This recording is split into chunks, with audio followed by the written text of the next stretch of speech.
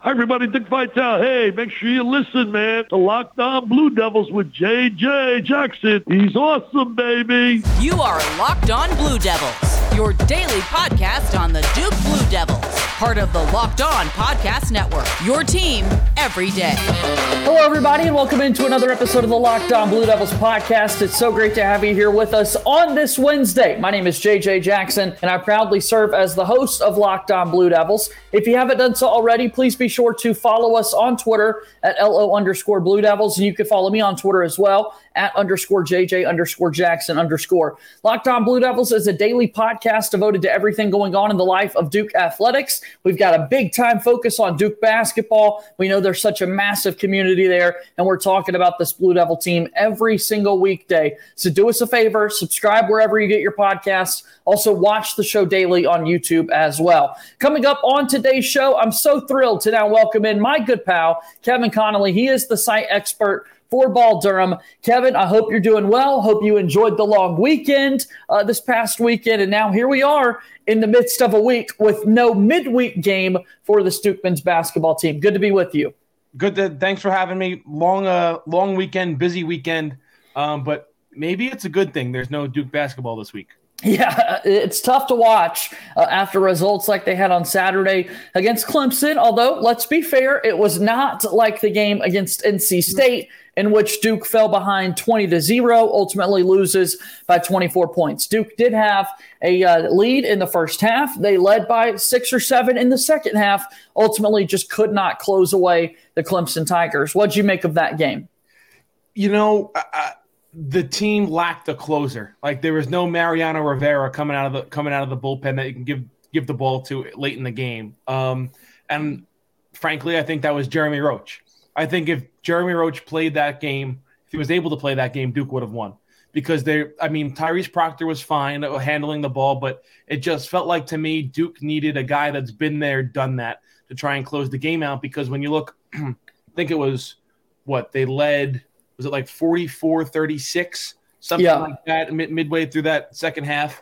And you're like, all right, here we go. Time to pull away. Like, you have Clemson on the ropes. Brad Burnell called timeout. You're like, all right, here we go. And then Clemson comes back with a run. And then when Duke went down, Mark Mitchell made a shot to make it 58-56 Clemson. And then Flip misses a three. And then Clemson can't put the ball in the basket. And Duke has these chances to take the lead or tie, and then Flip gets fouled, and he splits free throws. And then it felt like missing that second free throw was the killer, because it felt like they just needed to get that game tied or just go in front, and they had a real chance at winning it. But the offense, once again, failed them. Yeah, let's talk about Kyle Filipowski. We're going to talk a lot about the offense today because that's where Duke has struggled. They've only had one game over 70 points so far in 2023 of the 4 that they've played, and Duke has never really struggled on the offensive end, and with so much talent, it is surprising. But Filipowski goes 8 of 22 from the floor, 1 of 5 from three-point range, Kevin, and fouls out of the basketball game. He's gotten a lot of offensive fouls this season. Sometimes I think he forgets that he is 7'1" there in the post trying to score on the inside. And it's just like his play, it's been the best so far for Duke this season, 18 points, 14 rebounds against Clemson, but there are still some frustrating parts of his game as well. Yeah, I mean, it looked like he was hitting a wall there in that Wake Forest and Florida State game, and then NC State, I guess he came alive at the end, which they lost by 24. No one really came alive. But against Pitt, like, he was one of the main reasons why they won. And I guess you have to give this team credit for how they played in that second half against Pitt. You can't just discredit it. But he shouldn't be the number one option on this team. And I feel like just because his production is there, he's becoming that number one option. Obviously, everyone knows I'm the captain of the Derek Whitehead bandwagon. I feel like without Jeremy Roach, he should be the team's go-to option. I mean, he struggled the last 2 games against Pitt and now against Clemson. I think he's 2 of 17 maybe from the field in those games. And obviously that's not what you want, but John Scheyer has to find a way to get him going because he's this team's most talented player. You talk about Tyrese Proctor as well. He had a really outstanding first half of play for Duke, but could not get shots to fall. Still finishes with 17 points, which is one of his better scoring outings so far in his young freshman season, but was 5 of 15 from the floor, including 2 of 9 from three-point range. He has needed to step up his game in the absence of Jeremy Roach, but still, as a team, Duke going just 3 of 20 from three-point range against Clemson is not going to cut it as they move forward the rest of the season. Yeah, and he has stepped up in Jeremy Roach's spot since that Boston College game. He wasn't great against Boston College in that close win on the road, but he was outstanding against Pitt, especially in the second half, and he had good numbers against Clemson, but the clutch time plays weren't there. I know in the NBA they talk about clutch time, like that's not really a thing in college basketball, but the premise is still there. And Duke just wasn't clutch at all against Clemson. And again, you're just like, all right, like if Jeremy Roach was there, could he have used a pick and got to the basket? Could he have taken a three off the dribble? Could he have done something that propelled them to victory? In my mind, I say yes, although he hasn't been great in the past couple of games. I know John Shire talked yesterday to the media that he was talking with the trainers, and basically it's like he has turf toe. So it could be very painful to play through. But I was encouraged against Pitt with the way the young guys just came together and won. And then it just feels like you're a little discouraged against Clemson. And again, you give Clemson credit. They're a good team. They're finding ways to win these basketball games, but it felt like Duke left an opportunity out there on the floor on Saturday night. Kevin Connolly is the site expert for Ball Durham. We're going to talk more about the Duke men's basketball team after our first time out here on today's episode of the program.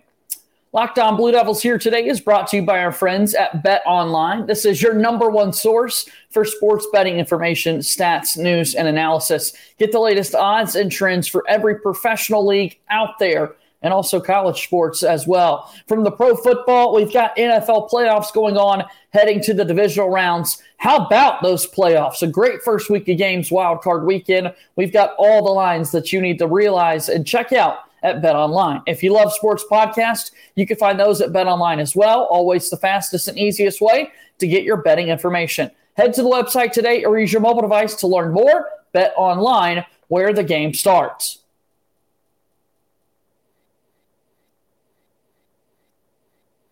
Moving forward here on today's episode of Locked On Blue Devils, I'm JJ Jackson alongside my pal Kevin Connolly, the site expert for Ball Durham. Give a plug for your website real quick, Kevin. Well, you know, we're always growing. We're always trying to improve. A lot of Duke basketball stuff, a lot of Duke in the NBA stuff. And then obviously football, it's off-season time, so recruiting time. And you guys going to get drafted, and guys got a shot getting drafted. You want it, Duke Athletics, we got it. So head on over to balldurham.com and give us a follow on Twitter at ball_Durham. Love it. Let's talk a little bit more about this Duke men's basketball team with what they've done so far this season. We've got some individual numbers that you could see if you're watching us on YouTube so far this year. Kyle Filipowski right now, the leader for the Blue Devils, points scored, rebounds, and in steals. Done a really nice job on that end of the floor. But you take a look at some of the individual numbers for Duke, Kevin, and unlike in years prior when Duke has had top recruiting classes, there's not a player who is just by and far so much greater than everyone else, right? That is creating so much national headlines and storylines in the game of college basketball. It's a little different this season. And that's the one negative in terms of Duke, like, you don't know. I guess in some versions it's a good way, and some versions it's not a good way. You don't know who's going to be the alpha every night they take the floor. Yeah, it could be somebody different every night. And again, I guess that's a good thing. But also, you still want your trusty, hardworking alpha type guy on the court. I wrote a column last week that the biggest problem this team has, it doesn't have an alpha. Like, all right, is it going to be Kyle Filipowski? Is it going to be Jeremy Roach? Is it going to be Dariq Whitehead? Is it going to be Mark Mitchell? Because I think Mark Mitchell on a team where they don't have as many players at his position, I think he can be an alpha on a given team. I think that's the problem that John Shire still hasn't figured out, is going to be, all right, who's my go-to scorer when we need a bucket when a team's on a 9-2 run with 8 minutes left to go in the second half? Or who's going to be the guy we go to when we desperately need a two-pointer with 3 minutes to go in the second half? That's the problem. And you look at Kyle Filipowski, yes, he's so good down low, shooting 42 38.4% from the field. But look at that far right column. I mean, he's almost a 25% 3-point shooter, which isn't great. And as the team, they're only shooting 31% from three. That's crazy, Kevin. I mean, to start so well, and now Filipowski, like you said, 25.8% from 3-point range. It makes them so much easier to defend because you're like, all right, I'll give you that 3-pointer because the numbers say the odds are you're not going to make it. And if you do, you're not going to make it again and you're not going to make it consistently. That's why they're becoming so easy to defend. And I think that's a reason why you're seeing the offense sputter like it is despite averaging 72 points per game. Yeah, you've got 3-point percentage numbers. Again, Duke was just 3 of 20 against Clemson as a team. Mark Mitchell, by far and away, has been the top most productive 3-point shooter for Duke at 41.4%, but he's not taking a lot. He's taking 1 or 2 attempts a game, knocking them down when he does take them. Outside of that, Jacob Grandison and Dariq Whitehead are shooting right at 33% on the year, 36% shooting for Jalen Blakes, 32.3% for Jeremy Roach, who's been out injured, and then Tyrese Proctor, 24% from 3-point range, another player whose numbers you want to see improve from the outside. But the best pure shooter on the team doesn't play. Yeah. And that's the part I just don't get. Jaden Schutt, 50% 3-point shooter so far this season. And granted, it's in limited minutes and whatever, but that's the part I just do not get. It's like, okay, if you're concerned about his defense, like go zone, put him on the opposing player who isn't as good prolifically. Like I'm not saying run Jaden Schutt out there, and if he has to play, he has to guard the team's other leading scorer. Like he doesn't have to do that. Like put him on a guy that doesn't really score as much if you're that concerned about his defense, because you desperately need to space the floor, and he's the one guy that you probably can lean on consistently to do it, and they just won't put him out there because Jacob Grandison, a guy we thought would be able to do that, I think he's been a major disappointment so far, transferring in from Illinois. Yeah, I think at this point, because the defense, I do think is what you hear a good bit for Jaden Schutt. Look, you've struggled so much offensively. I don't know that can be the excuse anymore. Like if there is a guy that can knock down shots from the outside for you, put him in the game. And then Jacob Grandison, like we're saying, was known as a 3-point shooter, the grad transfer coming over from Illinois by way of Holy Cross initially, shooting an even 33% from 3-point range. But there are games like Saturday where he's out there for 17 minutes against Clemson and only gets 2 looks at 3-point range, right? Yeah, like even when guys are out there on the floor, they're not getting shots. Yeah, it's like he's a non-factor. And I'm more baffled at the fact that Jaden Schutt hasn't really gotten any run, specifically in the absence of Jeremy Roach. And I'm not saying Jaden Schutt should get like 17, 18, 19, 25 minutes a game. I'm not saying that. Just put him out there 5 to 7, give him a 4-minute spurt. Yeah. Like, see what he can do in a 4-minute spurt. If he plays well, all right, give him more minutes. Like if he's knocking down threes, leave him out there because this team desperately needs shooting and they don't have it and he can bring it. And that's the baffling part of this offense. And I know John Shire again said in his press conference on Monday, he said someone asked him what they needed to do during this quote unquote bye week. And he said, fix the offense. I mean, JJ, I told you that in the middle of December when they had a game in 2 weeks. I was like, this is the chance to fix the offense. And now all of a sudden they think they're going to fix the offense in a week when they got a really good Miami team coming into Cameron on Saturday afternoon. Let's talk a little bit more about that game, what it could mean for Duke, and what's next for this Blue Devil bunch. And we'll do that after our next time out here on today's edition of Locked On Blue Devils.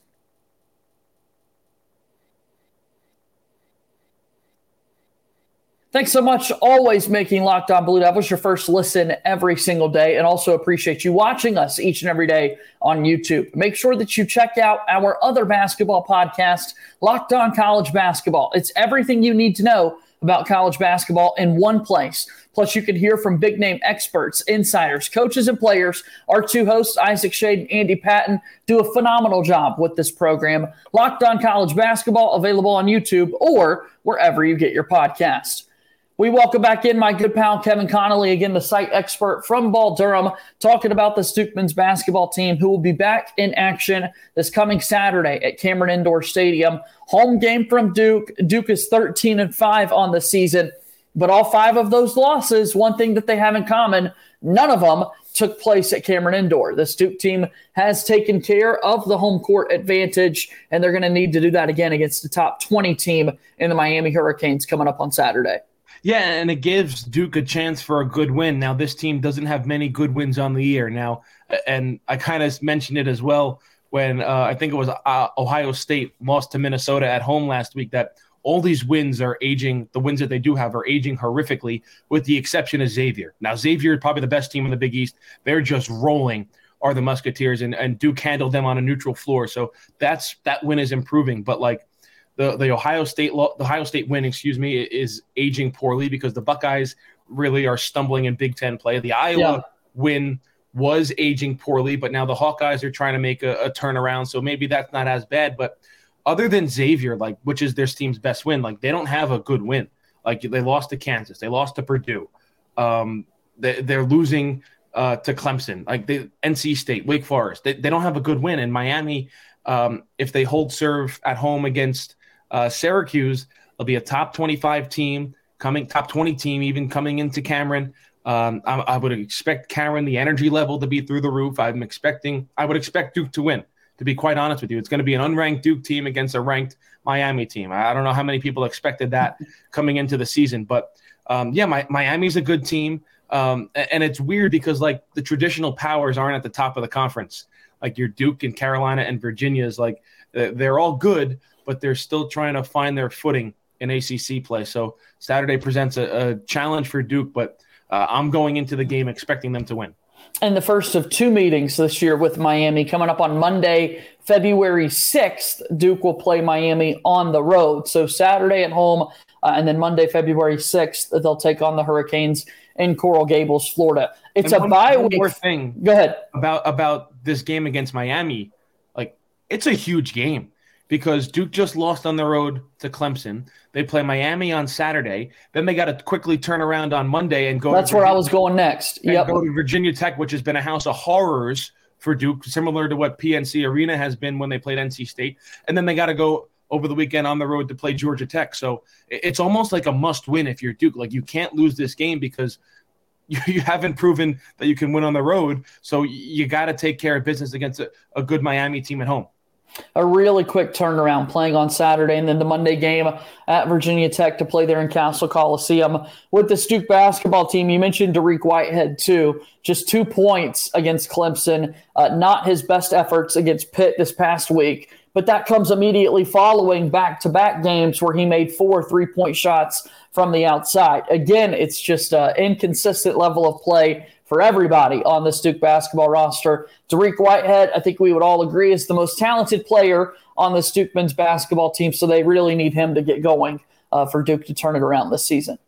Yeah, absolutely. And like I said earlier, it's just like you just said now, the lack of consistency. You don't know what you're going to get from each given player every time they step out on the floor. It could be a great game from player X and a bad game from player Y, and that's the thing that's hurting this team right now the most. And I think they also have to find a way to get Mark Mitchell incorporated a little bit more, run more plays for him. This kid can score. This kid's an athlete. We saw it in the first couple of games when Derek Lively and Dariq Whitehead didn't play. Mark Mitchell and Kyle Filipowski were kind of the focus, and granted those were against lesser competition, but it feels like Mark Mitchell right now is picking up a lot of the scraps, like the offensive rebound putbacks or stuff like that. Loose ball finds him underneath the basket and he puts it up. It feels like they're not running a lot of plays for Mark Mitchell, and I think that could try and open up the offense a little bit more because it's another post player, more athletic than Kyle Filipowski down low. He can get into the lane with a hop step a little bit easier than Filipowski, and he's also a good passer, which you haven't seen. Maybe one of these shooters like a Jaden Shoot. I'm just throwing out ideas there. Yeah. John Snyder's out there listening. Kick it in the corner, knock down a 3, something like that. I'd love to see that take place. Kevin, as always, it's so great to chat with you. The Locked On Blue Devils week flew by last week without any visits from you, so glad to have you back on the program, and we'll have to do this again next week, okay? Absolutely, JJ. Always a pleasure to be here. Be well. That's my good pal Kevin Connolly joining us here on the program today. Go make sure you check out Ball Durham for all your coverage for Duke athletics. Keep listening to Locked On Blue Devils each and every day as well. That's going to do it for today's show. As always, go Duke. I'm looking forward to talking to you tomorrow. My name is JJ Jackson. Thank you and good day.